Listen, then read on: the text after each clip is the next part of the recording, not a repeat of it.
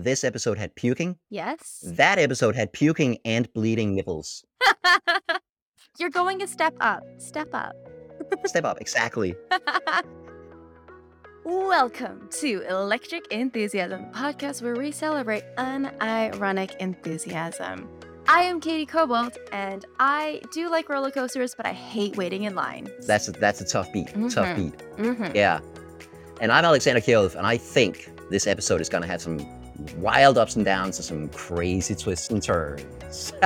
Is it going to be an emotional roller coaster? Is that what's going to happen? It could be a little bit of an emotional roller coaster. Oh, I'm excited.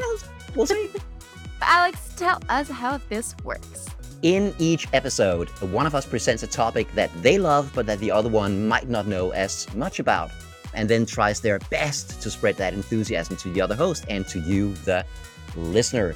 And of course, occasionally we have guests on who are excited about something we know nothing about. Then we have the moment of meta, where we nerd out about enthusiasm itself and talk about why it matters and how you can live a more enthusiastic life. I don't know. Because the world needs more enthusiasm. And you should share yours with us on our website, electricenthusiasm.com, or our Instagram, @electricenthusiasm. Tell us what you're excited about these days. You can even plain old send us an email at hello@electricenthusiasm.com. Yeah. Yeah. Today's topic is roller coasters. Katie, where are you at? You said you like roller coasters? You like them? Yeah, I do. There's a theme park here in Hong Kong called Ocean Park, and I remember waiting to be tall enough to go on the roller coasters because I'm really short, and I've been short my whole life. My brother shot up, and he was so tall, but he didn't like roller coasters. And that felt like the biggest injustice in the world. I remember waiting to be tall enough to go on the roller coasters. I really like them. I don't know much about them, or I don't have any further knowledge. If I go to a theme park, I want to get on the roller coasters, but I'm not actively enthusiastic about roller coasters. I am passively enjoying them, I think is the best way to put where I am on the roller coaster enjoyment spectrum. Got it. Do you have a favorite roller coaster that you've tried? I don't think I've been to any famous ones or any ones that are iconic. So my favorite one will always be the Abyss in Ocean Park here in Hong Kong because it was the one that I was so excited to be on. It's just one of those that goes straight up and down, but it was always so much fun. It was the biggest roller coaster when I was a teenager, and so we're all so hyped about it. So I think there's more sentimental value attached to it because I've definitely been on more exciting roller coasters since. I'm not actively going out there and getting on them rides, but I feel like maybe after this, I'll be inspired. Who knows? So we like to start with facts first here on the podcast. So, Alex, what exactly should a person know about roller coasters? This seems like a very broad topic. Yeah. I looked up the Wikipedia definition because I think we all have a mental image of what a roller coaster is. But the thing is, they've changed so much, and there are so many different kinds of roller coasters that the Wikipedia definition is just super vague. Here it is. A roller coaster is a type of amusement ride that employs a form of elevated railroad track designed with tight turns, steep slopes, and sometimes inversions. That is very broad. So That then is would very this broad. straight up and down be a roller coaster? Technically not. That would be a form of gravity ride, which is a broader category. Most roller coasters would also be gravity rides, but one of those upshot towers or whatever you want to call them. Yeah, those are not technically roller coasters. I feel like by the end of this, we'll have a Venn diagram. Yes. Gravity rides, roller coasters, not roller coasters. Yes, we should make one. I'm so genuinely curious. Why are we talking about roller coasters, Alex? 2 reasons. First of all, I love them. I think they're a lot of fun to ride, and I do go to amusement parks around the world whenever I get the chance and try all the roller coasters. I think they're amazing and so much fun. I didn't used to like them, and we're going to talk about that, but now I love them. And of course, they're a fascinating topic in itself. There's the history, the technology, there's an arms race in roller coasters. We're going to talk about that. But I also want to use it as a springboard to talk about fear. Because roller coasters wouldn't be fun if you weren't afraid of them a little bit. Yeah. So we're going to talk about that tension between fun and fear and doing things that actually scare you. Because roller coasters are a great example of that. Ooh, exciting. I'm feeling the emotional roller coaster. It's like we're cranking up now. Like, the first part of the roller coaster where you're slowly cranking up the hill. That's the feeling. Exactly. That's the feeling we're at. Exactly. And in that spirit, let's start with the history of roller coasters. Yes. Um, would you happen to know what roller coasters are called in French? Coasterol? That's a very good guess. Entirely wrong, but a good guess. They are called montagnes russes. They're called Russian mountains Why Russian? because the first gravity rides were created in Russia in the 1600s. Oh, So those crazy Russians built a 20-meter tall tower and a wooden ramp, a very steep wooden ramp going down from that tower, sprayed water on it in the winter. The water froze to ice. People would climb up the tower on stairs, get in a sled at the top. Somebody would push the sled over the edge, and you'd go down 20 meters, and then you'd coast to a stop over the next 200 meters. whoa. Yeah. They're crazy fast. So those were the first sort of proto roller coasters. Yeah. Yeah. That got imported to France. Of course, winters aren't as cold in France. Yeah. So the sled was on wooden rollers instead, hence roller Uh, coasters. In French, it's montagne russe. In Spanish, it's montaña rusa, similar in Italian and Portuguese. romance languages. Funny story. In Russian, they're not called Russian mountains. Of course not. They're called French mountains. They are called Amerikanskie Gorki, which means American slide. This is like, have you ever heard of Singapore noodles? A fried noodle dish with turmeric. Most places around the world, in Hong Kong, they're called Singapore noodles. But in Singapore, they're called Hong Kong noodles. So confusing. So Yeah. confusing. Which reminds me of syphilis. I'm so intrigued to hear the segue here, mate. Yeah. So in England, syphilis is the French disease. And in France, it's the something else disease. Yeah. Just blame it somebody else. Keep blaming other people. Whoever you hate the most. Yeah. So roller coasters have been around for a long time. These French first roller coasters were from the early 1800s. The three oldest still operating roller coasters in the world are, the oldest is called Leap the Dips. It's in Pennsylvania and it's from 1902. No, would not get on that. Nope. The second oldest is the Great Scenic Railway. It's in Melbourne. It's from 1912. And the third oldest is right here in Copenhagen. It's called Rutsjebanen, which is just Danish for the roller coaster. And it's from 1914. It's right in the center of Copenhagen. It's in an amusement park called Tivoli. The amusement park itself is from 1848, oldest still running amusement park anywhere in the world. And Rutsjebanen is from 1914. It is so old that it still has a brakeman sitting on the train with a brake lever to control the speed as you go around the track, because that's going to vary depending on the weight of all the riders. Terrifying. I've been on it many times. It's a lot of fun. And you're not dead. And you're very not dead. Still very much alive. It's a great little roller coaster. Oh, cool. Yeah. So when I come visit you, it's not optional. I'm probably gonna have to get on this roller coaster, aren't I? I will twist your arm and make you go on it because it's a lot of fun. It's a lot of fun. So old. How do you know? Like, I'm assuming like they've updated it. It's not the exact same. They've fixed things, right? They've made it safe. I would assume there's a constant maintenance. That's very much a theme for roller coasters, is that you have to maintain them all the time or they break and bad stuff happens. Yeah. I feel like the bad stuff is coming to this podcast as well. No, we're gonna stay away from that topic. I'll let people Google like roller coaster accidents on their own. They're incredibly safe, and every country has a government agency that's in charge of overseeing amusement park safety, and they have safety standards for the different kinds of rides. They're incredibly safe overall. But at the end of the day, they are multi-ton vehicles moving at high speed, so shit goes wrong occasionally. But we're not going to talk about that today. So that was the history of the roller coaster. They've been around for a long time because people love that kind of thing, right? We love going fast and we love that thrill. The next thing I wanted to talk about is the arms race, because people started building these roller coasters, and what happens almost immediately after that is that somebody has to build something bigger. Yeah, of course. This also feels like very much the human condition. Like, you made big thing, I make bigger thing. You make fast thing, I make faster thing. Like, very human condition. Yes. And especially in the latter part of the 20th century, there was an actual arms race going on between the different amusement parks, especially in the US, but also around the world. So if, this amusement park builds something crazy, then for the next season, their neighboring amusement park has to build something even wilder and weirder. It's been going on forever. For instance, one of the big revolutions in roller coasters was the loop. Oh, like doing like a little loop-de-loop. Uh-huh, exactly. Ah. Ah. How did they figure out how to do that? Well, the first looping roller coaster was at the end of the 1800s, so safety standards were a lot less strict back then. What? So I trial and error, I would assume, and Ah. and and yeah, and it gets worse though. If you want to put a loop on a roller coaster, you're probably thinking like a perfect circle would be good, right?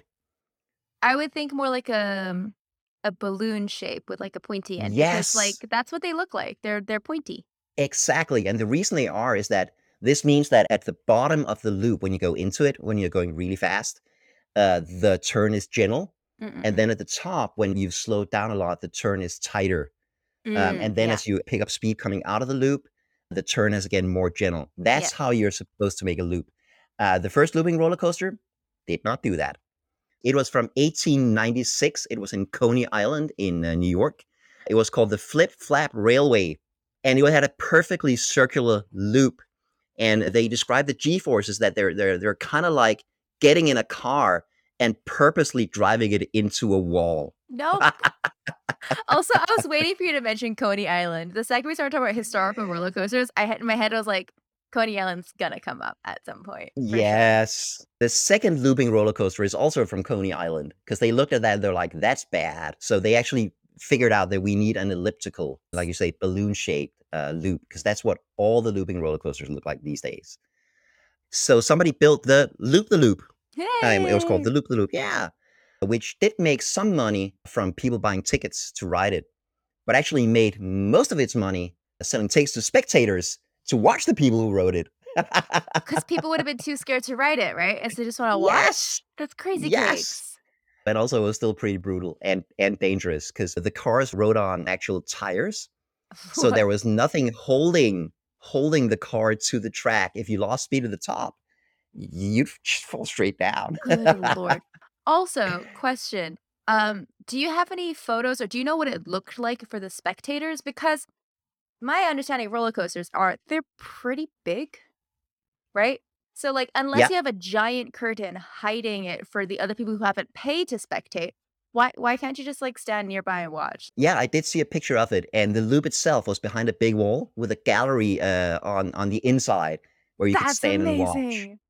That's hilarious. That's some good old-fashioned American entrepreneurialism right Yep. There there. you go. That the likes of P.T. Barnum are well and there. Yes. So this arms race has been going on for ages, Mm. and they keep getting bigger and wilder and crazier. By the way, of course, you know about the IMDb, Yes. the International Movie Database? Yeah. We talked about it a couple other day. Yeah. Yeah, exactly. Ever heard of the RCDB? The roller coaster database? There's a roller Yes! coaster database? Yes! I love the internet. If you think of it, it exists. Exactly. So on rcdb.com, they have an entry for every single roller coaster in the world, and they have stats for every roller coaster. So without looking at the stats, Katie, what do you think are would be some of the most important stats for these roller coasters? Speed, Yeah, number of like inversions, yeah, height, absolutely. um, best photo taken of participants when they're in incriminating positions. That's not a category, but it absolutely Should should be. be. Yeah. How many percent of people puke immediately after getting off it? um, yeah, those are the ones I can think of, like height and speed and like number of like loop de loops or upside down moments. Those are the important ones. There's Yeah. also one called drop. Ugh. So what's the tallest drop on the roller coaster? Because one thing is how high is it, but what's the actual drop? Yeah. There's length, how long is it, and what's the duration? Mm. So the RCDB is just a fun place to go look up stats for different coasters. I like how you knew that I was immediately looking up. I know you, Katie. I just want to see like if they have the Hong Kong ones on there.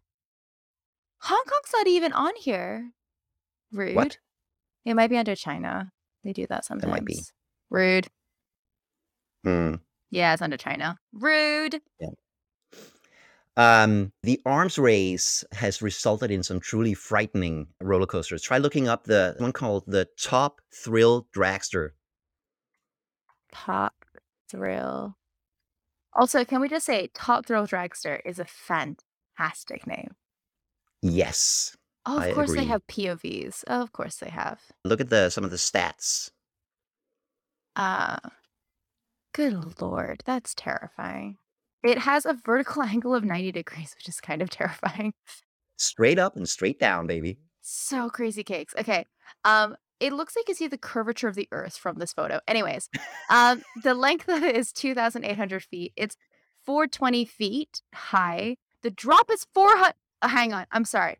The height of the roller coaster is 420 feet and the drop is 400. So there's 20 feet just of like getting the roller coaster off the ground. And then the drop is almost all of that's Yeah, so terrifying. that's because this one is a little different. Many roller coasters have like a lift hill that you go up first, Yeah. and then you go over the first drop. This one doesn't.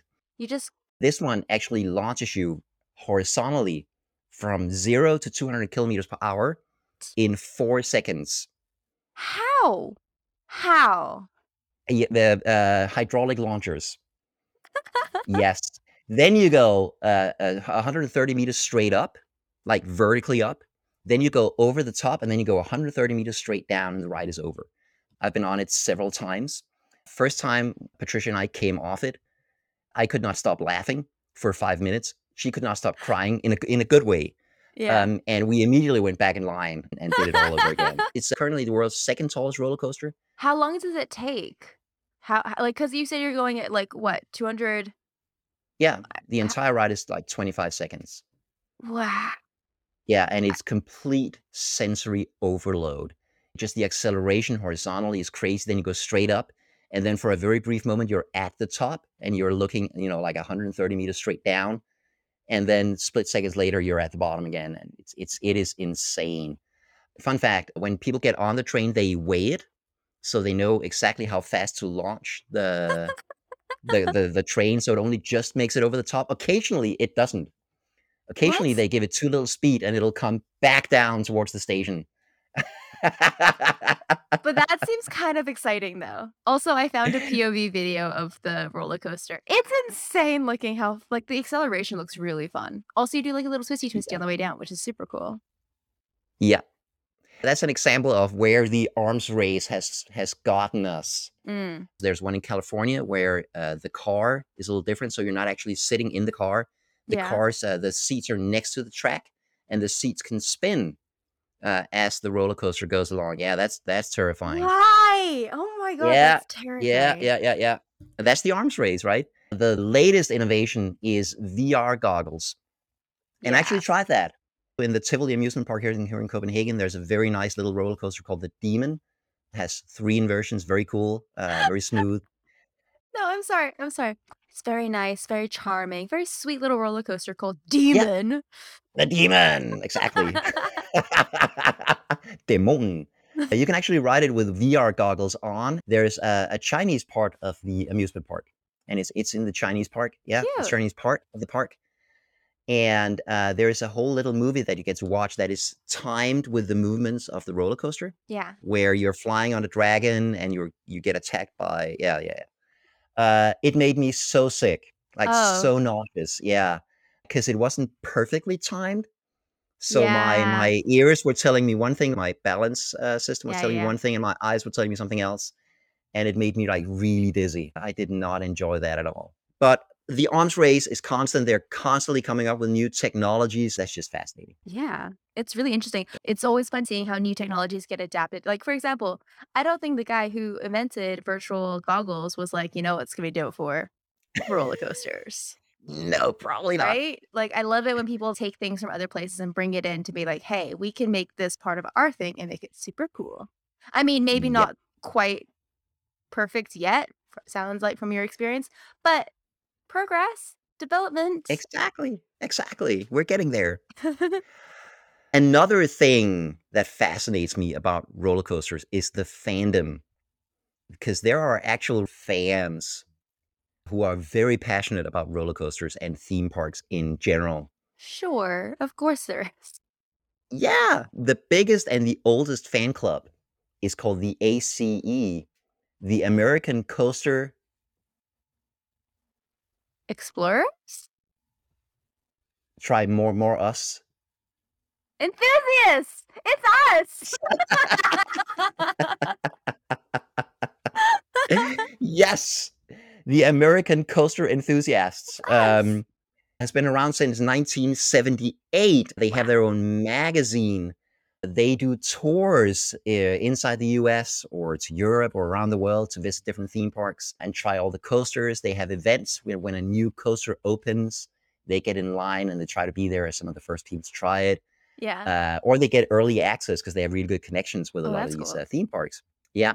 There are roller coaster award shows. There's something called the Golden Ticket Award shows, which is an industry award show. One of the awards is Best New Coaster of the Year, that kind of thing. Something that's really important is that people collect coaster credits. So, how many coasters have you been on? Have you been on the world's Oh, fastest coaster, the world's tallest coaster, the world's whatever yeah. coaster? See Yeah. that. Have you been to this park? How many parks have you been to? That kind of thing. Yeah, gotta catch them Uh, all kind of thing. Like, you gotta, like, collect the experiences. I like that. That's better than collecting things. It's collecting experiences.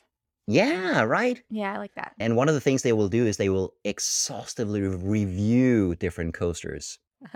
There are like long video reviews, long text reviews online of every coaster you can imagine. Yeah. One of the things they'll do is they will ride the roller coaster several times in different seats.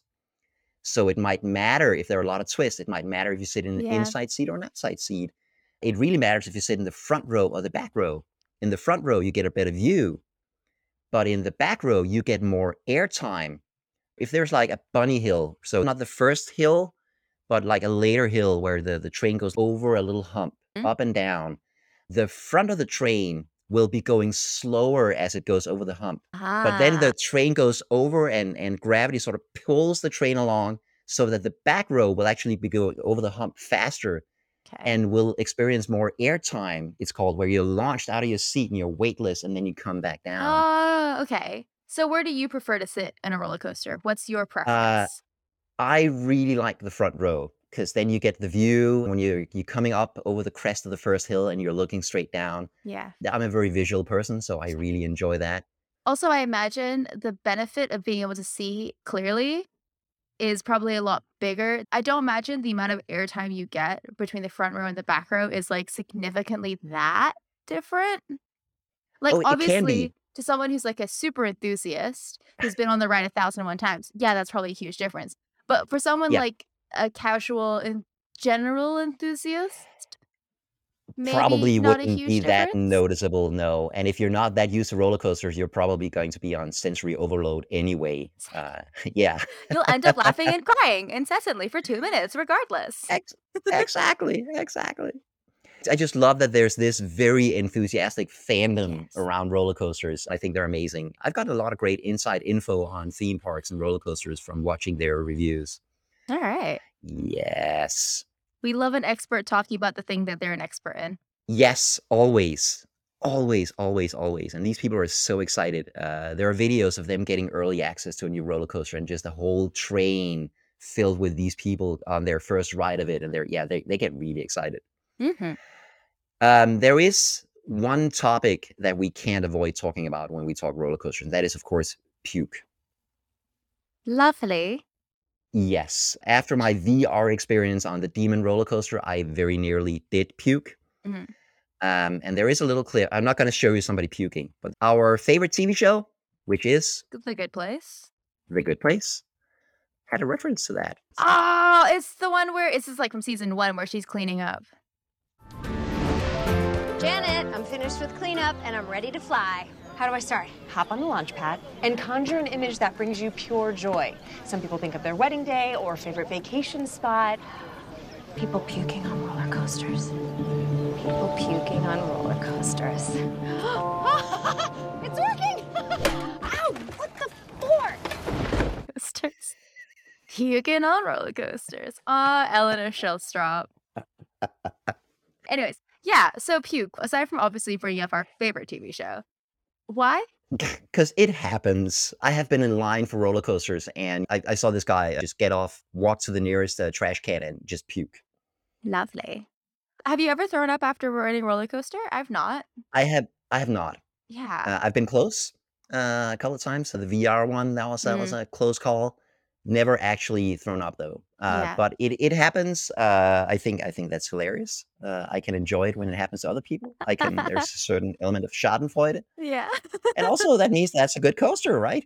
This is intense. This is quite the experience. Yeah. Or it means that the guy just scarfed down a corn dog and a milkshake before we went on. Like, Yeah. Or he's drunk or whatever. Yeah. yeah. Yeah. I just when it happens, it's perfectly natural. I think it's part of the experience. It never happened to me yet, but I guess it could.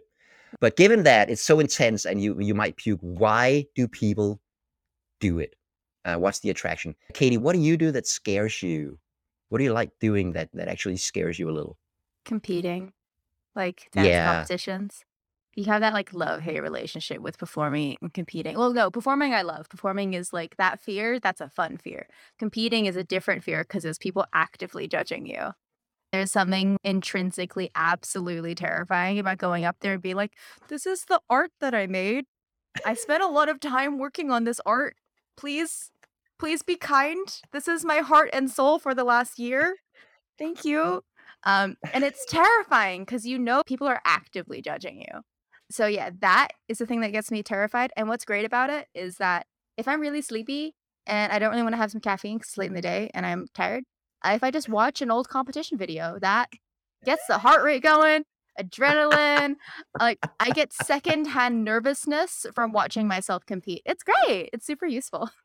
Oh, that's awesome. That's awesome. Yeah, a jolt to the old system. It really does. I still get nervous watching myself dance.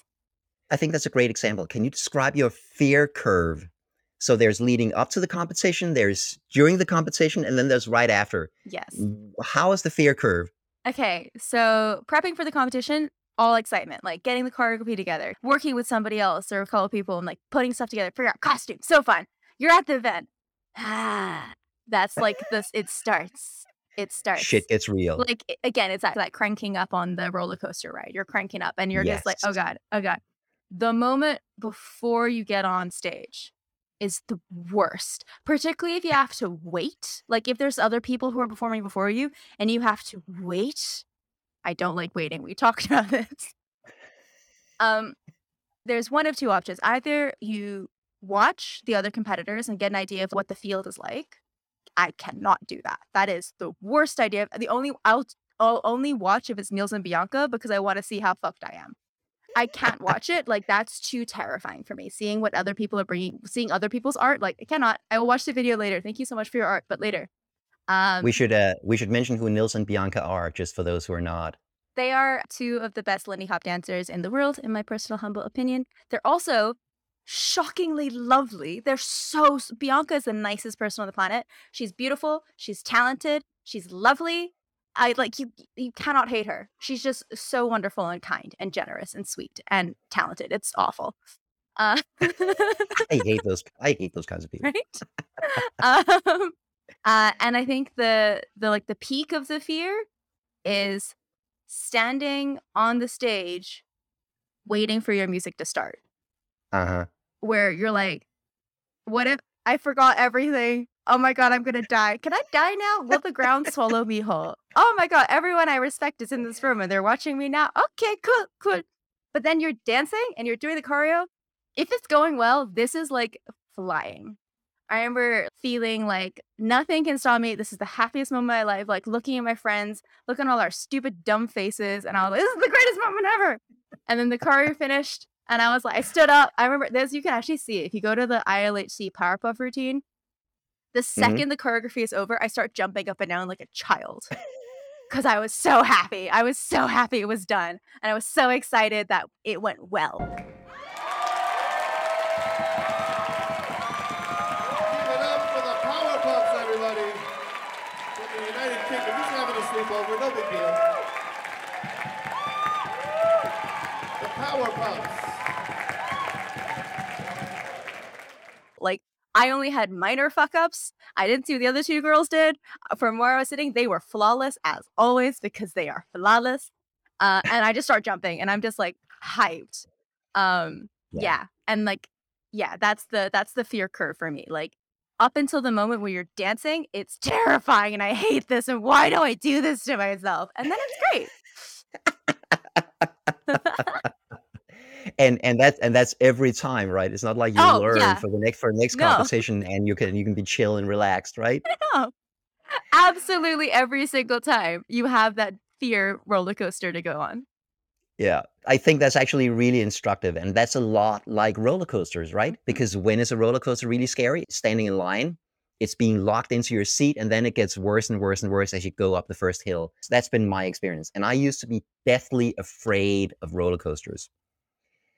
Yes, I did. I didn't go on them. One time, Patricia convinced me to go on the old one in Tivoli, Mhm. world's third oldest still operating roller coaster. And I have the same experience, right? Going up first hill pretty bad. The rest of it, really, So really fun. fun. You're flying. Yeah. From there, I sort of trained myself on bigger and bigger roller coasters. And they're the same experience, right? Terrifying going up the first drop, and the rest of it is just pure fun. Yeah. And I think that's a really, really interesting lesson in fear. Mhm. Because imagine that you had chickened out, right? At the very last second before the music starts, you're like, "This is too much. I can't take the fear. Yeah. I'm gonna run out of here and not compete anyway." You know, imagine if that was how you lived your life in avoidance of that kind of fear. I did that once. What? Yeah, I don't know if there's a video of it, but one of my first ever solo jazz competitions, it was like the biggest space I'd ever danced in at the time. I was very new to dancing. I made finals. I was very excited. I did a smaller competition earlier, and my friend told me, like, "Hey, Katie, you look at your feet the whole time. Maybe try not doing that. Like, maybe just like look up." And so I looked up, and I looked around the room, and I saw, I don't know, like 300 people staring at me. There's music playing, and no one else is dancing. Because when you're in a solo jazz competition, you have the audience and you have the participants, Mhm, but mhm. you are the only person moving. Do you have any idea how crazy it is to be in a room full of dancers and be the only person dancing? It just seemed silly. And so I Mhm. stopped dancing and I walked to the back of the lineup and I didn't go out again.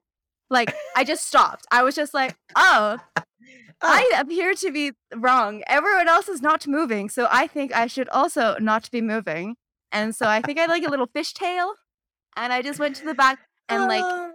so yeah, I have done many, many solo jazz competitions since then. But man, hit rock bottom every now and then. It feels good to come away from that. Like, I can never do worse than that. Like, Yes. I found ground floor. It was hard, but I found it. It's only up from there, mate. I have a mental image of that gif of Homer Simpson disappearing into the bush. That's what it felt like. I was just like, no one should look at me right now. Why are you all looking at me? You're crazy. Yeah.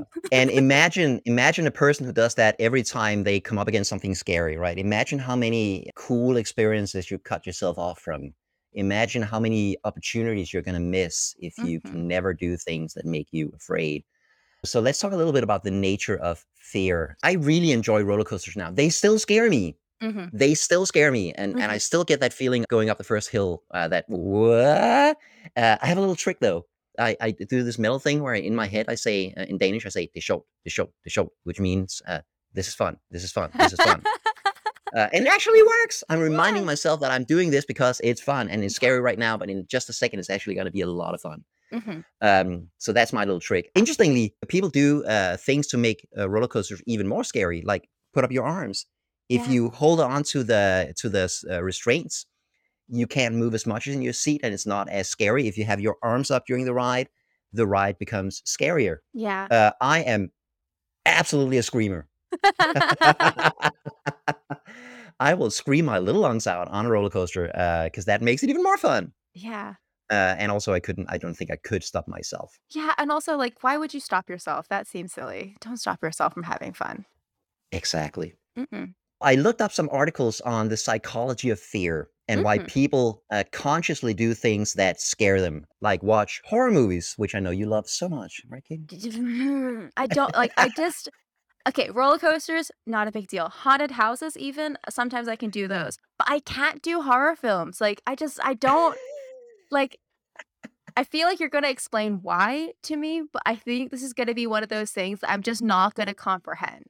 Like it'll be Yeah. like one of those things where I'm just like, that is such an interesting thing that other people experience. Other human beings with their different perspectives are so weird. And I feel like this is gonna be one of those moments. Yeah, I'm not a huge fan of horror movies either. There are some good ones. What horror movie has traumatized you the most?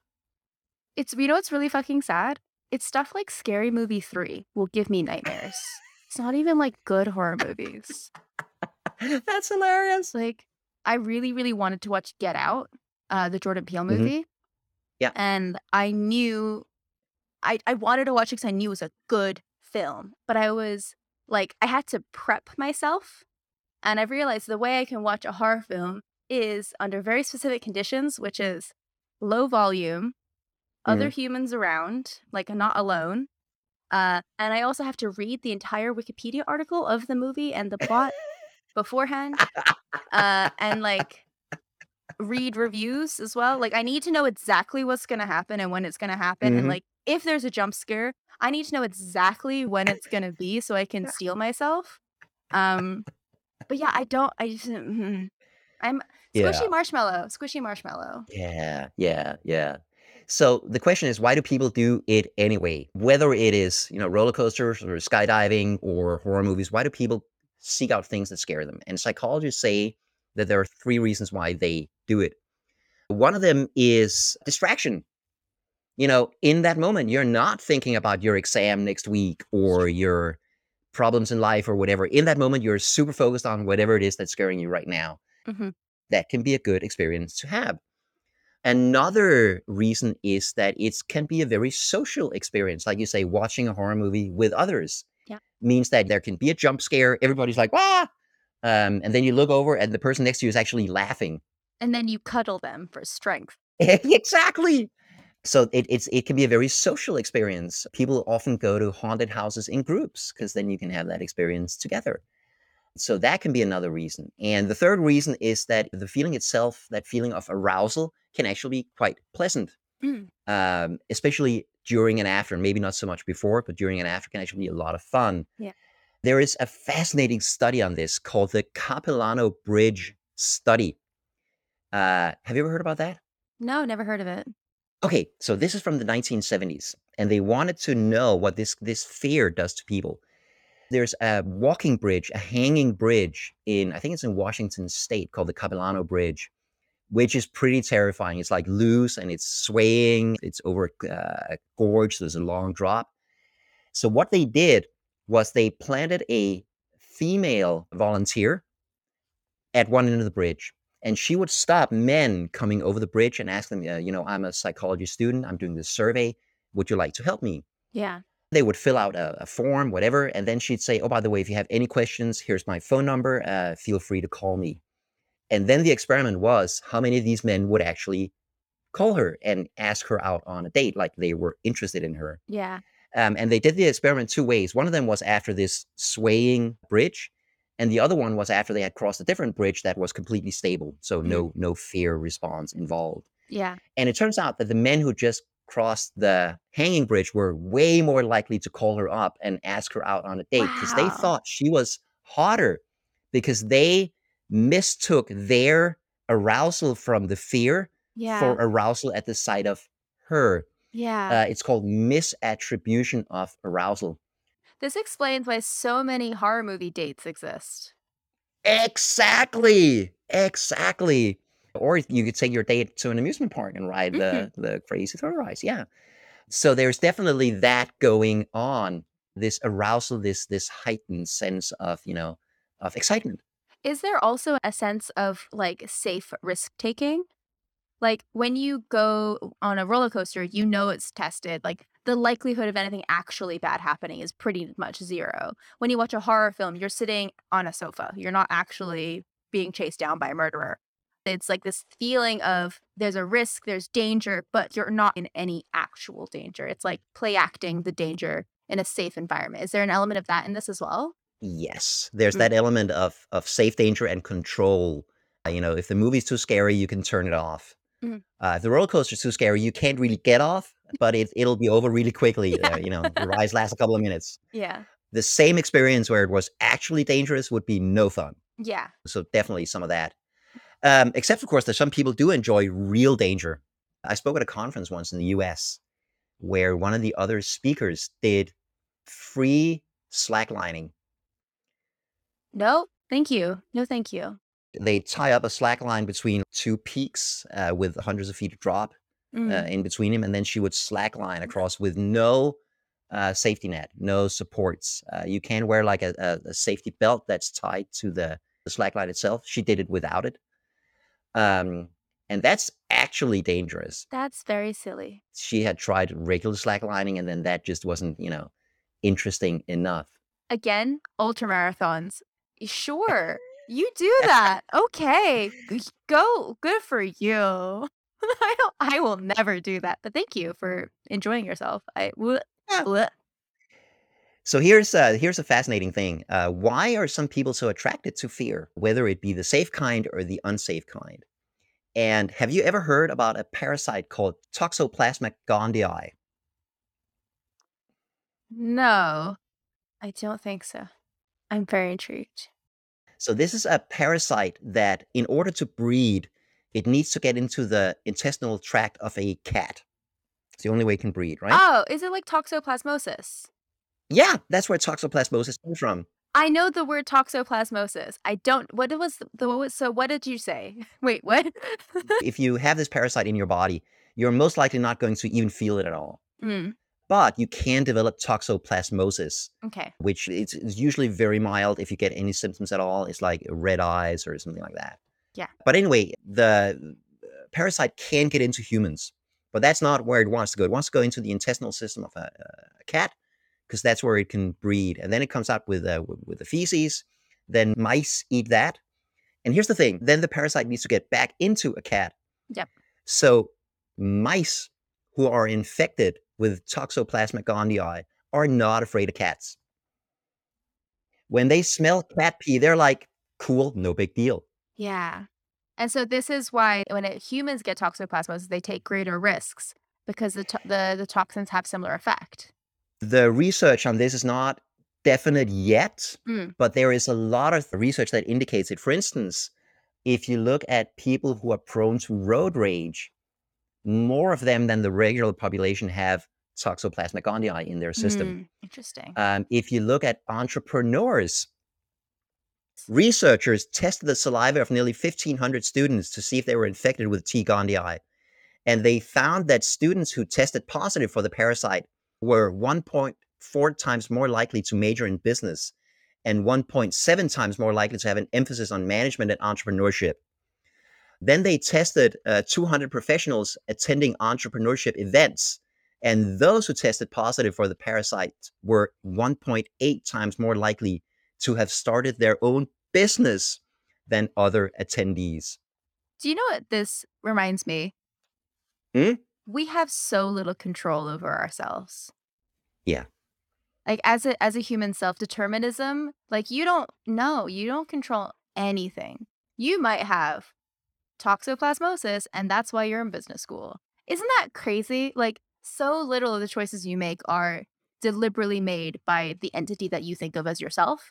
And some of it might just be some weird thing that you have in your gut because you have a pet cat and you cleaned its cat litter one time. Exactly. We Crazy. think we're in control, and there are so many other things affecting us, including weird parasites.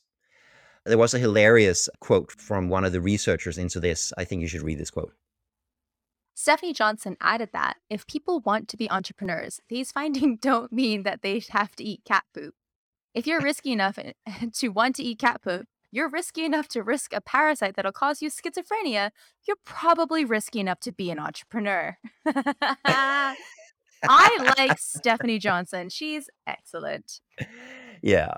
And by the way, this parasite is incredibly common. Yeah. It varies from country to country. In Norway, it was about 9% of the population who had it. Wow.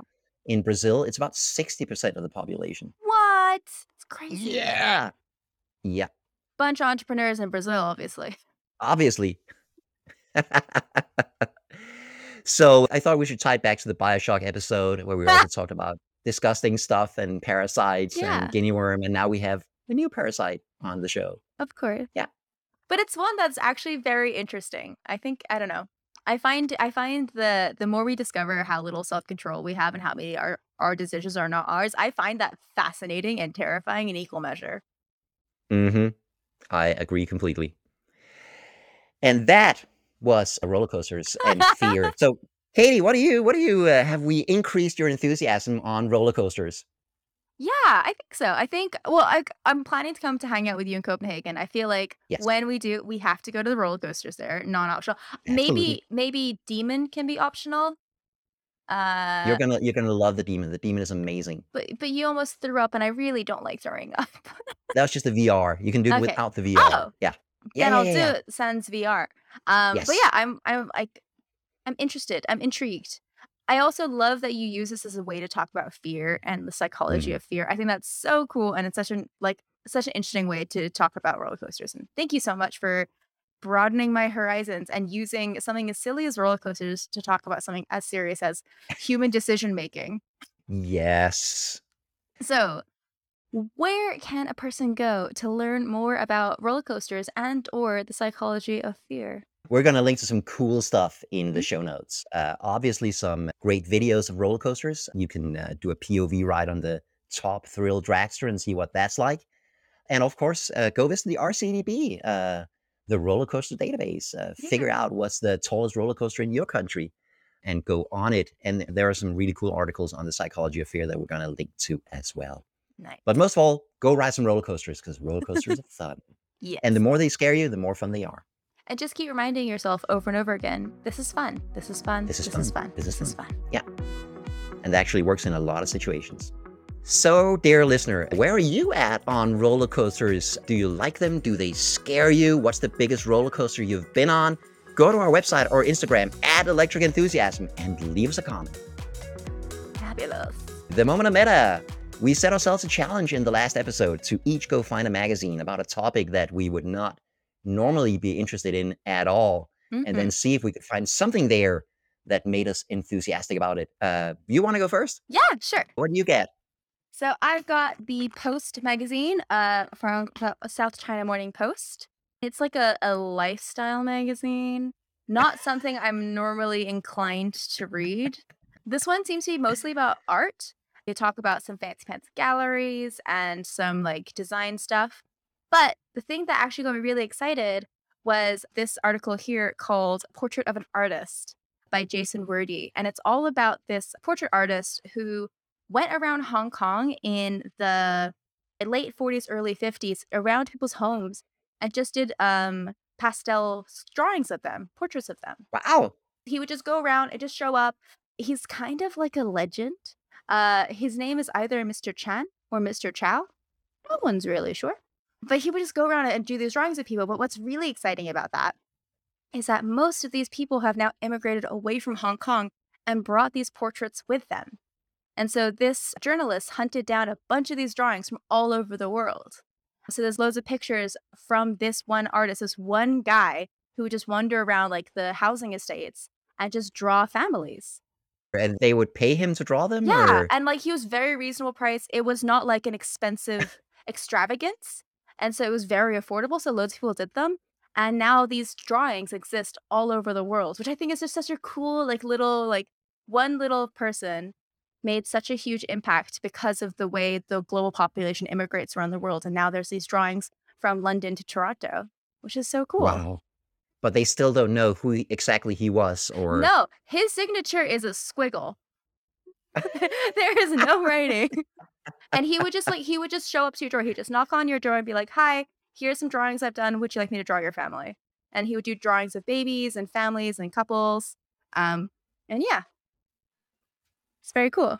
That's amazing. Yeah. Wow. Love that. That's a random little piece of Hong Kong history that made it around the world. And now on the podcast. Wow, that's amazing. And also I can't believe this. I really can't believe this. So I was looking at magazines on Kindle. I was looking at remote control cars. That's too easy. Classic trains, too easy. I should pick like a really tough topic. You said he did pastel Yeah, paintings? specifically Yeah. pastels. So I ended up buying a copy of Pastel Journal. Go away! Go away! I'm Are you serious. kidding me? I'm serious. Going into this, I knew that there was such a thing as pastel painting. I Yeah. didn't actually know what it was. Did you know what pastel painting is? Yeah, I've a relatively artistic background. Growing up, my father like threw art stuff at me to be like, Christmas, this thing. Okay, So I've owned pastels before and then never known how to draw with them. right. And so what are they? They're like little sticks of chalky substance in various colors, and like the second you touch them, the powder pigment gets onto your hands, so they're very messy, very fun. Mhm. And when you draw, you can either like draw lines with them and be very specific, or you can blend them out with like just your fingers. You can smudge them out to make the very soft colors. Yeah. I have no idea what they're made of. They're made of magic, as far as I don't know what the substance is. I had no idea what it was. I had no idea what to expect of this art form. So I picked up the magazine. It was kind of interesting. There were three things that really spoke to me about this. Um, I like the medium. These artists they interview and they're like, I use this kind of paper and this kind of pastel, and it seems like you can do a lot with it. Yeah. I like the variety of the art. A lot of it is like modern and expressive, but a lot of it is just unashamedly banal. It's like still lifes and fruit and Yeah. trees, and a lot of it is like really Classic.